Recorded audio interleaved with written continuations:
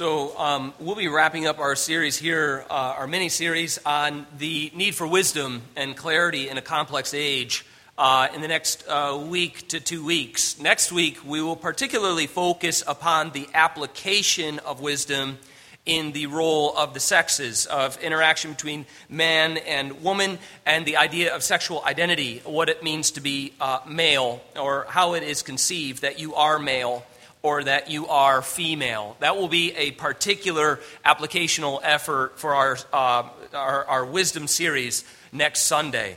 So much of what I've been doing is kind of critiquing at the front end, critiquing evangelical culture as a whole, and the idea of how wisdom has kind of shrunk to the bottom, and we have lost sight altogether of the need for prudential judgment in the Christian life in exchange for formulas of success. And that has been a movement for quite some time, and it plays upon people's vulnerabilities.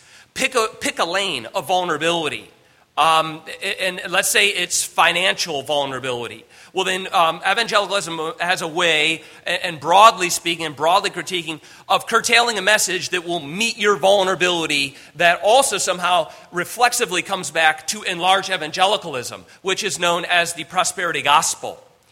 And it's the same thing in relationships. Let's say that you're vulnerable in sexual relationships of, again, just between man and woman and the desire to be married. Well, in a great parallel way, evangelicalism can give you a prosperity message for that as well. And it also comes by way of a formula.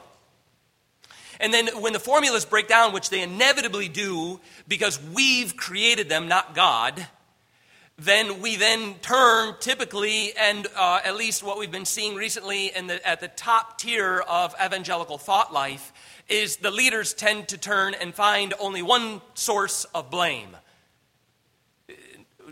Spoiler alert, it's not them. It's got to be God.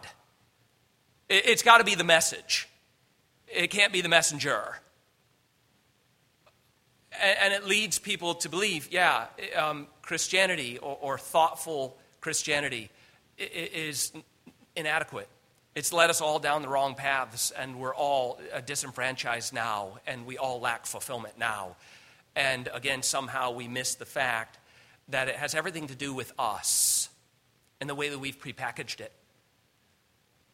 And that the Christian life requires wisdom and the application of biblical texts. Not the citation of a biblical text, but the application of a biblical text. It can't just be that it's by rote memory, then we cite a Bible verse, and somehow the complexity of a situation is finally concluded, and we can move forward. It requires prudential judgment, which means the mind has to be engaged in the Christian experience. It has to be. And that mind can't just be off the cuff engaged. Like, well, I'm a wise person typically. I can get the 411 on any particular situation, assess it really quickly, break it down into a hot take, and move on with some sort of resolve. No. The brain, the Christian experience can't be filled with hot takes. It has to be a thoughtful application because the mind has been shaped by a shaping influence, and that shaping influence is particular. The shaping influence upon the life and the brain, the mind, the heart of the Christian is got to be the Word of God. And it offers a high-definition worldview to the complexities of life. Because the source of the shaping influence continues to live on. The Word of God is not a word for a time once upon a time. It's living and breathing and active, full of its own capabilities to discern you, the reader, as you come to it. That is, we are tested by the text, not that we come to test the text. The life of the Christian requires wisdom. And the place of wisdom that we said, the shaping influence is the Word of God, and then I spoke briefly about the institutional church and our need of it. That we need, if we're not going to find the formulaic successful, particularly enriching, it's going to be disastrous. Just give it time. It's not if, it's when the formula breaks down. Disenfranchisement sets in. What does the Christian need? The Christian needs the ordinary over the formulaic. That's its opposing factor. What is the ordinary? Word, sacrament, prayer, and discipline. This is what the Christian, the pilgrim on the way, needs. This is what God has ordained for the pilgrim since the beginning of the birth of the godly. From Adam, Eve, Seth. We saw it in the origins in Genesis. The sons of God, the lineage of Seth, those who normalized worship. Even through Adam and Eve with Cain and Abel, there was a normalizing of family worship. There was the ordinary over the formulaic. But in a day of internet Googling, we want the formulaic over the ordinary. It's quicker. But it's also shallower. And if world's tide is getting more complex and powerful, what happens in the shallow end when the tidal wave rises up behind you? Just saying that out loud made me think of one time Adrian and I were in the Outer Banks. This is for free, by the way. It just came to mind. We were out in the Outer Banks when we were in divinity school, seminary. We all went out to the beach in the Outer Banks for an afternoon. And Adri was walking in. We were having a good time enjoying the ocean and whatnot. And we were riding waves or whatever. And the sea was pretty choppy that day. And as Adri is coming in out of the water, just walking towards the tent, and I'm sitting on the beach just seeing her come out. And as she's coming out, the water in front of her, right, is like getting shallower and shallower and shallower.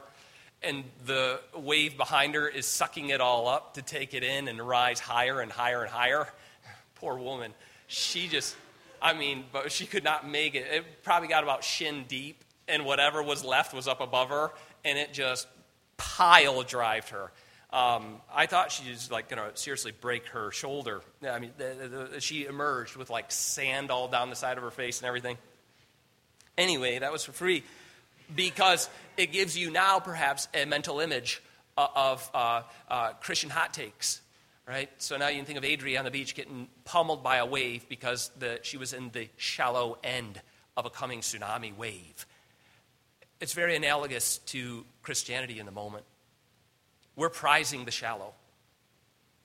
And it's going to leave us in the same state that Adri emerged from. And it's got kind of rumbles of that occurring now. So now we progress, and then we'll progress once again next week into kind of, it's just going to continue to narrow its focus to where it applies, very particularly because the greatest concern that I have is, and our session has here at Redeemer, as we think of what is a particular application to the people of Redeemer and our role in encouraging, shaping, admonishing the people of Redeemer. What do we really want each one of us, all of us together, to be particularly on guard against? What do we find to be the greatest concern for our age and our time and our place in the cultural tide here and our role to minister within it? And what that concern is the role of men and women in relationships, in a relation to one another. How we relate, what it means to be man and what it means to be woman, and how we are to treat one another in those complementary roles.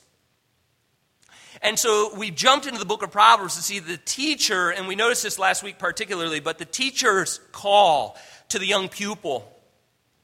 His predominant call throughout the book of Proverbs, particularly in the first section of Proverbs. You can think of the book of Proverbs as you read them. It's hard to shape the book because you feel like it's just random sayings, but it's not. It takes more work to kind of see how it's all carved and shaped and molded. But if I could say chapters 1 through 9 is like the first major section. And then all the rest kind of builds upon the platform of 1 through 9. And the predominant superficial pleasure, yes, there's a number of them out there. that we face. There's a number of superficial pleasures. And depending on how we're inclined, our disposition is, our pathology is, what homes we were raised in, biologically, a number of different factors that draw you into one particular superficial pleasure or vice over another. But the number one predominant superficial pleasure that the teacher warns the student about is illicit sexual relations. That's the number one predominant superficial pleasure that the pupil faces. We were talking in our small group the other night, and it seemed like not a lot has really changed.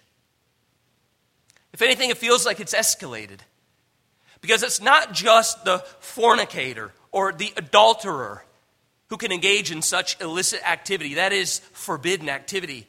But even the individual by him or herself can engage in it through the availability of pornography. And if we think, well, you're making something a bit more out of nothing. No, like I said, read Proverbs just 1 through 9 and recognize the weight that the teacher puts upon the warning against superficial pleasure, particular to illicit sexual relations. And then the rationale that serves. So for you then, you hear the teacher. I'm warning you, student, pupil. I'm warning you against a forbidden woman. Now again, it's father, son, teacher, student. And it can just as easily be mother, daughter, teacher, young lady. So either which way. The warning still comes the same way. I'm warning you against the forbidden individual. The individual who does not, in complementarity, belong to you. And you say, okay, I hear the warning, I hear the concern, but I'm not so sure there's weight behind it. He gives you the weight. He gives you the rationale. Why should I heed the teacher's word to me? Why should I receive it and not reject it? What's the long view on shelving an immediate accessible pleasure that I desire? What's the long view? Because I'm doing a cost-benefit analysis on my urges. Well, last week we saw just briefly that the teacher provides the rationale as this, quote, "For a man's ways are before the eyes of the Lord." There's your rationale. There is accountability to the human experience. That's the rationale. Well, why would I give up this immediate pleasure for long-term durability? Why would I make that benefit analysis? Why? What's the return? Because you're not the end of all things. There is a God. And he, and then to the church, who proclaims to belong to him through his Son. You're in covenantal relations with him. You're in union through faith to him. All that is his is yours. He doesn't come to you piecemeal. You're in through union. All of him and all of his benefits belong to me. Then hear the word in your ethics. Your ways are before his eyes.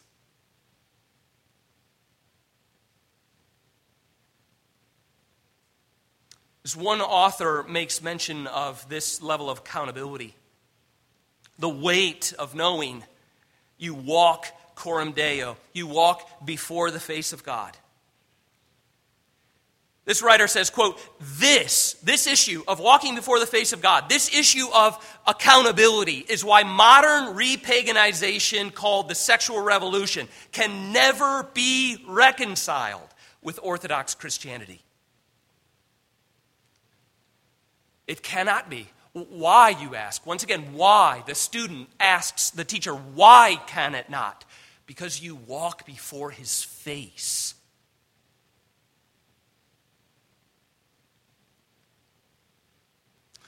Interesting, the author of Proverbs, once again with the author of Ecclesiastes, states the same, and the books read relatively the same. But he speaks about this same sense of a man's accountability to his Creator. That like when you look at the panoramic view of your life from start to finish and where you're at and at which stage and how you're trying to get to the next stage, when you take account of all of that, What needs to be most pressing?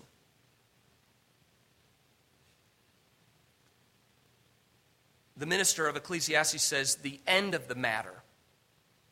So this is the very end of his book. And we preach that book. It's a rich, rich book. I'm sure you've read it also. But at the very end, after he says, well, I've seen this, I've seen that, I've seen this, I've seen that, I've seen this, I've seen a guy do that. I can tell you the outcome of all those situations. I tried a little bit of everything. I did it a la carte. And I can tell you this, the end of the matter, the summation, when all has been heard. Remember, he's on a quest to hear everything underneath the sun. When all of it's been heard, the end of the matter is this: fear God and keep his commandments. For this is the whole duty of man. And he gives a grounds statement. Again, a rationale for why you'd heed that word, that really is the end of all things. That I live in front of my Creator, and I live in a way that acknowledges the Creator and what he says to me for my flourishing. He says, for God will bring every deed into judgment, with every secret thing, whether it be good or whether it be evil. So as I mentioned last week, joining ourselves to the pathway or the noble journey of life in wisdom requires not only an awareness of, but also a submission to the Word of God. On the one hand, as I said, we have to know the Word of God. You can't apply something you don't know. So step one in joining the noble journey is to learn, to know, to be catechized in the content of the Word of the Lord. That's got to be the shaping influence on the mind. But as we all know, you and I, as professing believers, there still stands a gap between knowing and obeying.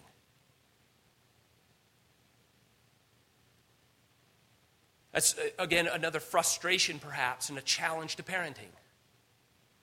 When you see your own life on display through the pedagogy of your children, that the ability to memorize and know is always faster than the ability to apply and submit to.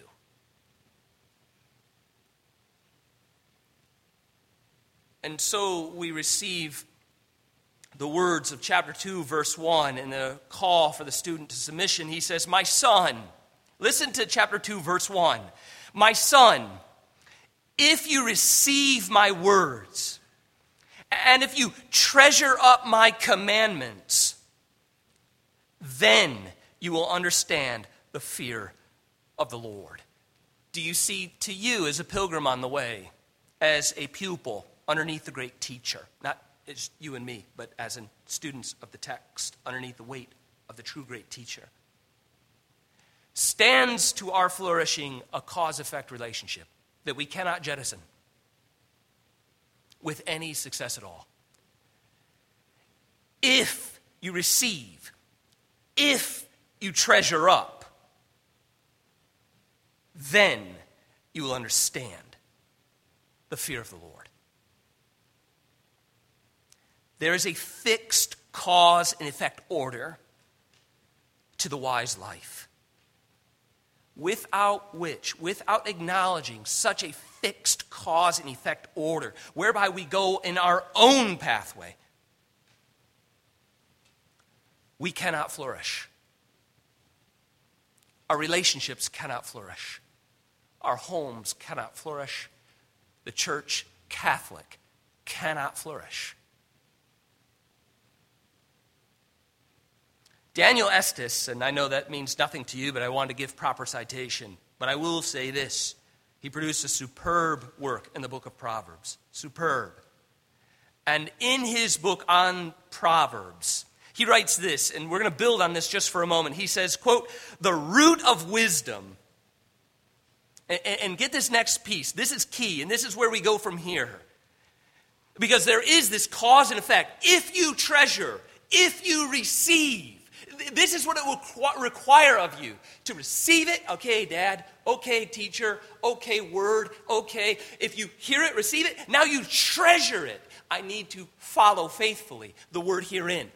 Then, with this application, you will know the fear of the Lord. So writes Daniel Estes, quote, "The root then of wisdom is the submission of autonomy through a vital relationship to the Lord, which manifests itself in a teachable spirit." You see, how does one know they are submitting to the word of the Lord? What will be the fruit of submission? That indeed I do believe that there is a cause and effect relation to success in life. And I mean that morally. That I do submit to this. I do assent to it. And I do trust its righteousness. I do trust. What comes from that submission and trust? What will emerge is a teachable spirit. Again, one more time, and then I want to draw your attention to Proverbs 4, 1 through 4 in the text we're in. But the issue is this. Hear what he writes. I think it's superb from the book of Proverbs. The root of wisdom is the submission of autonomy. Someone takes stock of self, recognizes the frailty of self. They submit to the submission of autonomy through a vital relationship to the Lord. I'm inadequate. You're wholly adequate. I acknowledge that, and I submit my life unto you for your adequacy. What emerges, he says, is a teachable spirit. Notice how the teacher appeals to this, and is an example, is a superb example himself of the teachable spirit. Notice what he says in chapter 4. If you're there, I want to just work through this text just briefly with you. And then we'll jump back over to chapter 1, and that's important for our time together as well. But quickly, if you look at verse 1 of chapter 4, look at the appeal of the teacher. "Hear, O sons, a father's instruction." Now remember, the father-son is just, the primary role would be father to son within the familial instruction. But it also serves literarily more broadly, that a teacher speaks to a pupil. And it's one who is your senior and is here to impart wisdom in life for your success. So now it's generationally. "O sons, young people, hear a father of the faith, hear his instruction. Be attentive that you may gain insight. For I give you good precepts. Do not forsake my teaching." Notice the turn of the language. "When I was a son with my father, tender, the only one in the sight of my mother, he taught me. And he said to me, let your heart hold fast to my words. Keep my commandments and live." You see, the example of one who lives wisely is the one who remains teachable throughout their life. One who receives insights from those who have gone before him. You see, he's arguing for generational wisdom. "Hear, O sons of today, hear a father's instruction, someone who's older. Be attentive that you may gain insight. For I give you good precepts." Where did you get them? Where did you get the good precepts you give to me? Oh, they don't originate with me. I'm not so narcissistic as to take upon myself the mantle of wisdom dies with me. So also was it born. No. I'm trying to spare you from self-testing, from generational narcissism, from evolutionary anthropology. That clearly we're obviously just getting better as time goes on. Anything before us must be subpar. Never were they so advanced as we are now.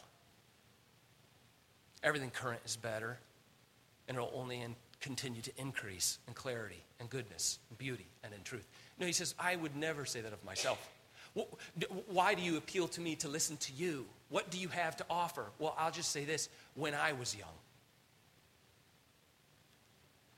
I sat with my father, and he taught me what I'm teaching you. You see, again, for one to have a posture of teachability, one to be successful in their endeavors, they must resist, as the teacher says here, you must resist novelty. We could put it upon the teacher's lips, perhaps, of what he is saying to the pupil here, and as the pages unfold, he is saying something to the effect, and perhaps you have heard it said before, be humble or be humbled.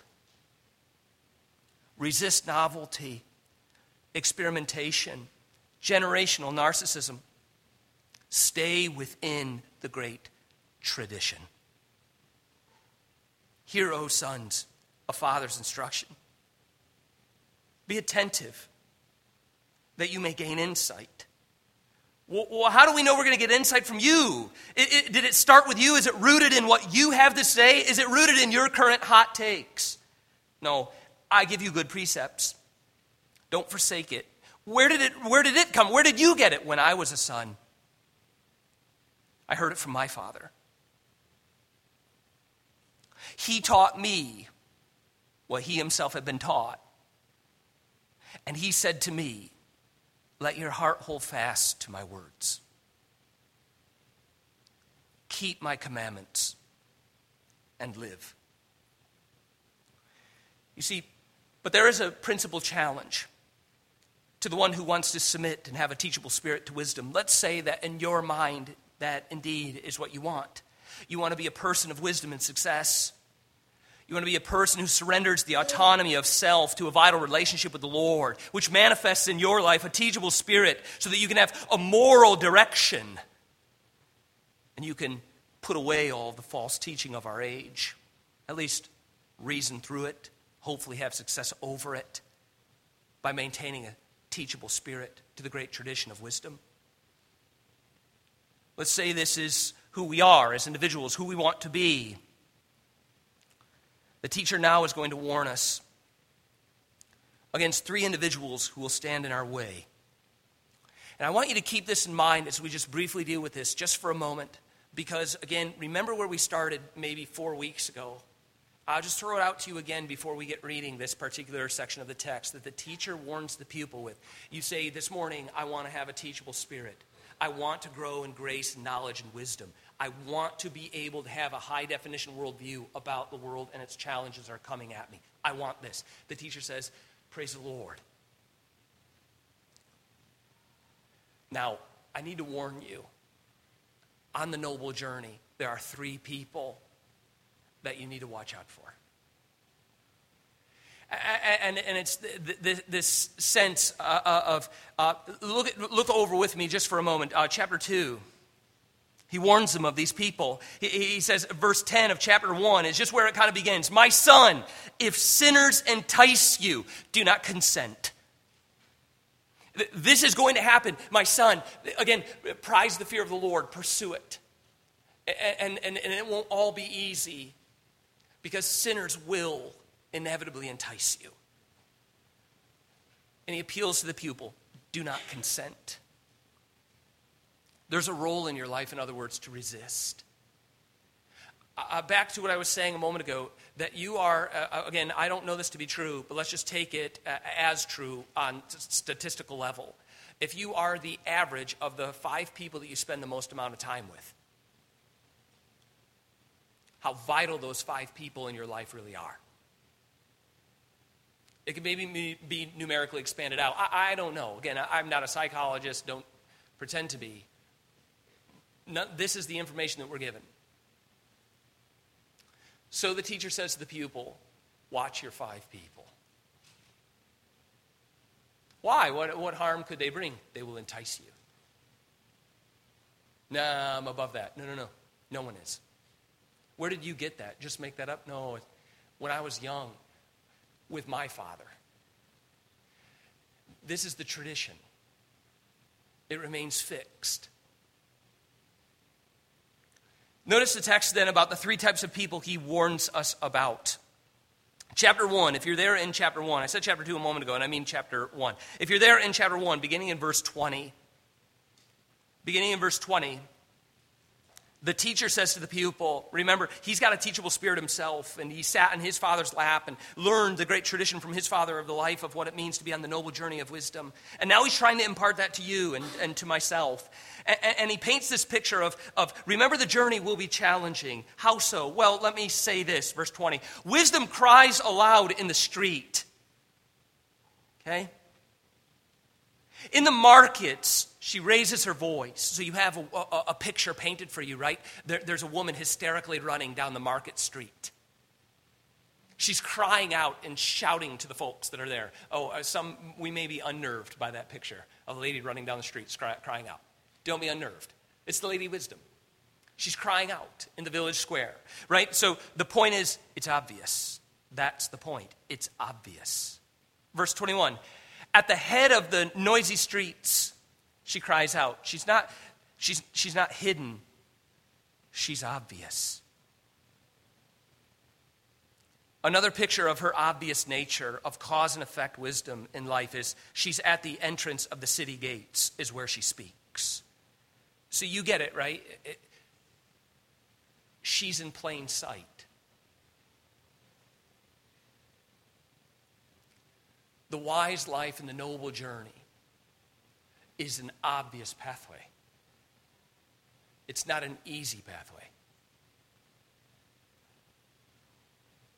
Verse 22, and this is used to accentuate the deviant nature of the three people we must keep our eye on.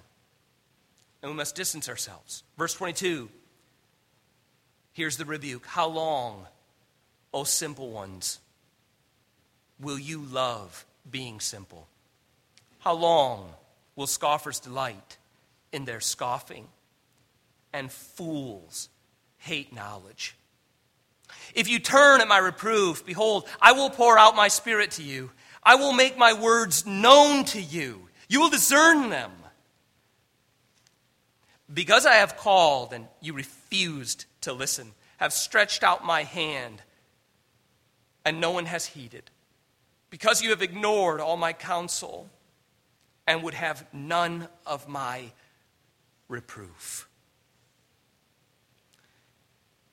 The most important piece I want to provide for you here regarding the simple, the scoffer, and the foolish folk is that nowhere in the book of Proverbs, including here, nowhere, and we'll get to this in just a moment and we'll conclude, but nowhere in the book is folly, simplicity, or scoffing regarded as intellectual deficiency. I really want you to receive that and consider that with me. Nowhere in the book, including here, is folly, simplicity, and scoffing regarded as intellectual deficiency. It's not that someone is simply too dumb to get it. It is an unwillingness to conform to the law of God. That is what folly is. That is what simplicity is. That is what scoffing is. It is a willful rejection of the law of God. It is not simply that someone cannot figure it out. God isn't seeing it from the standpoint of Scripture and saying, well, they're just having a hard time. The glass just isn't quite full enough. It is a moral problem. It is a willful rejection of the path of wisdom. You see, the fool, the simpleton, the scoffer is not a victim. He or she lack character. Habits have simply overcome them.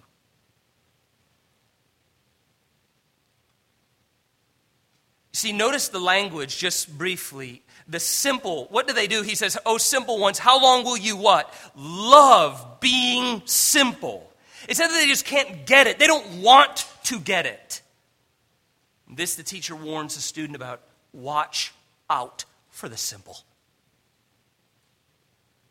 They do not want the wise life. Look out for the scoffer. Why? Because the scoffer, notice how he behaves. The scoffer delights in his scoffing. It isn't, again, that he doesn't know some other way to cope or a different way to behave. He delights in scoffing. Finally, the foolish.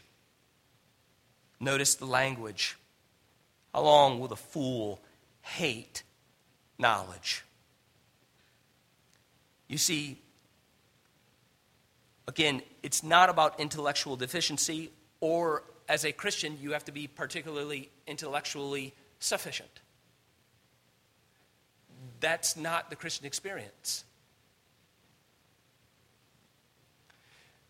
It's a willful submission through a vital relationship to the Lord, which brings about a teachable and humble spirit, whereby you acknowledge your way is not righteous, and His way is.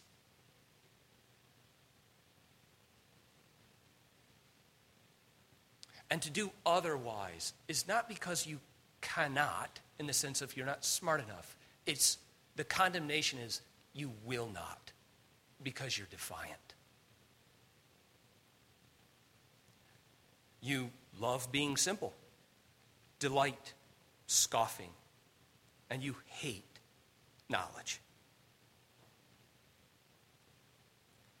The difference in our lives and where this stacks up, just for a moment as we conclude,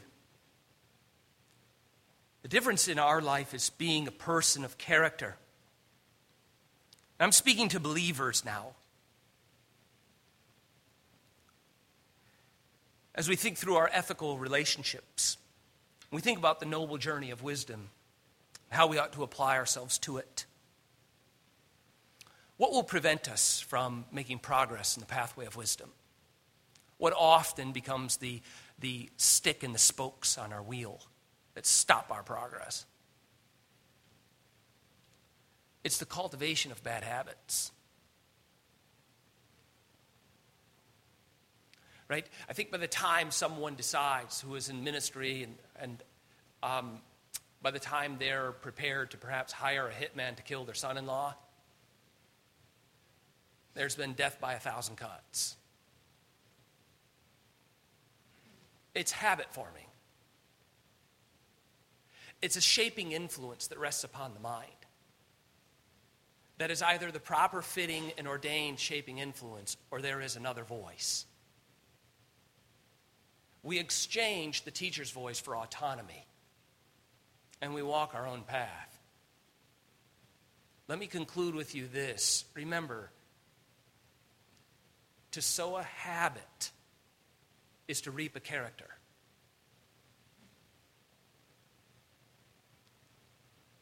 It's not about intellectual capacities.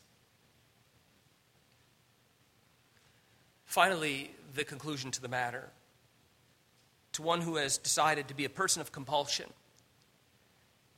vice, impulse over character, and the noble journey. Verse 26, I'll read the text and we're concluded for this morning. Verse 26. I also will laugh at your calamity. I will mock when terror strikes you. This is wisdom's voice. How could she laugh and how could she mock? Because she cried aloud. When terror strikes you like a storm and your calamity comes like a whirlwind, when distress and anguish come upon you, then they will call upon me, but I will not answer. They will seek me diligently, but will not find me. Why? Because they hated knowledge. They hated gross facts? No. What do you mean they hated knowledge? They hated the fear of the Lord. You see, the pathway of the fool, of the scoffer, of the simpleton is a path of religious apostasy. It's not neutral. They resist and hate knowledge. About what? The fear of the Lord. Let us pray. Father, we ask that you would strengthen us in the noble journey to be people of your word, to be those who are in vital relationship through faith to Jesus Christ, our Savior, whereby your Spirit indwells us in union to you, offering us all of you and your benefits unto our life. Lord, shape our ethics by your Holy Spirit. Help us to be holistically committed to the gospel and the life of ethics that come with being your people in an age that is wasting away. We need your grace. We need your mercy. We need your compassion on our ignorance, on our mistakes, on our willful disobedience as we gather every Lord's Day to begin where we ought, to confess our sins and be assured of pardon if we so confess them. Oh God, help us where we are weak in wisdom or willfully ignorant. Strengthen us to be faithful, meaningful lives as your people in this day. In Christ's name I pray, amen.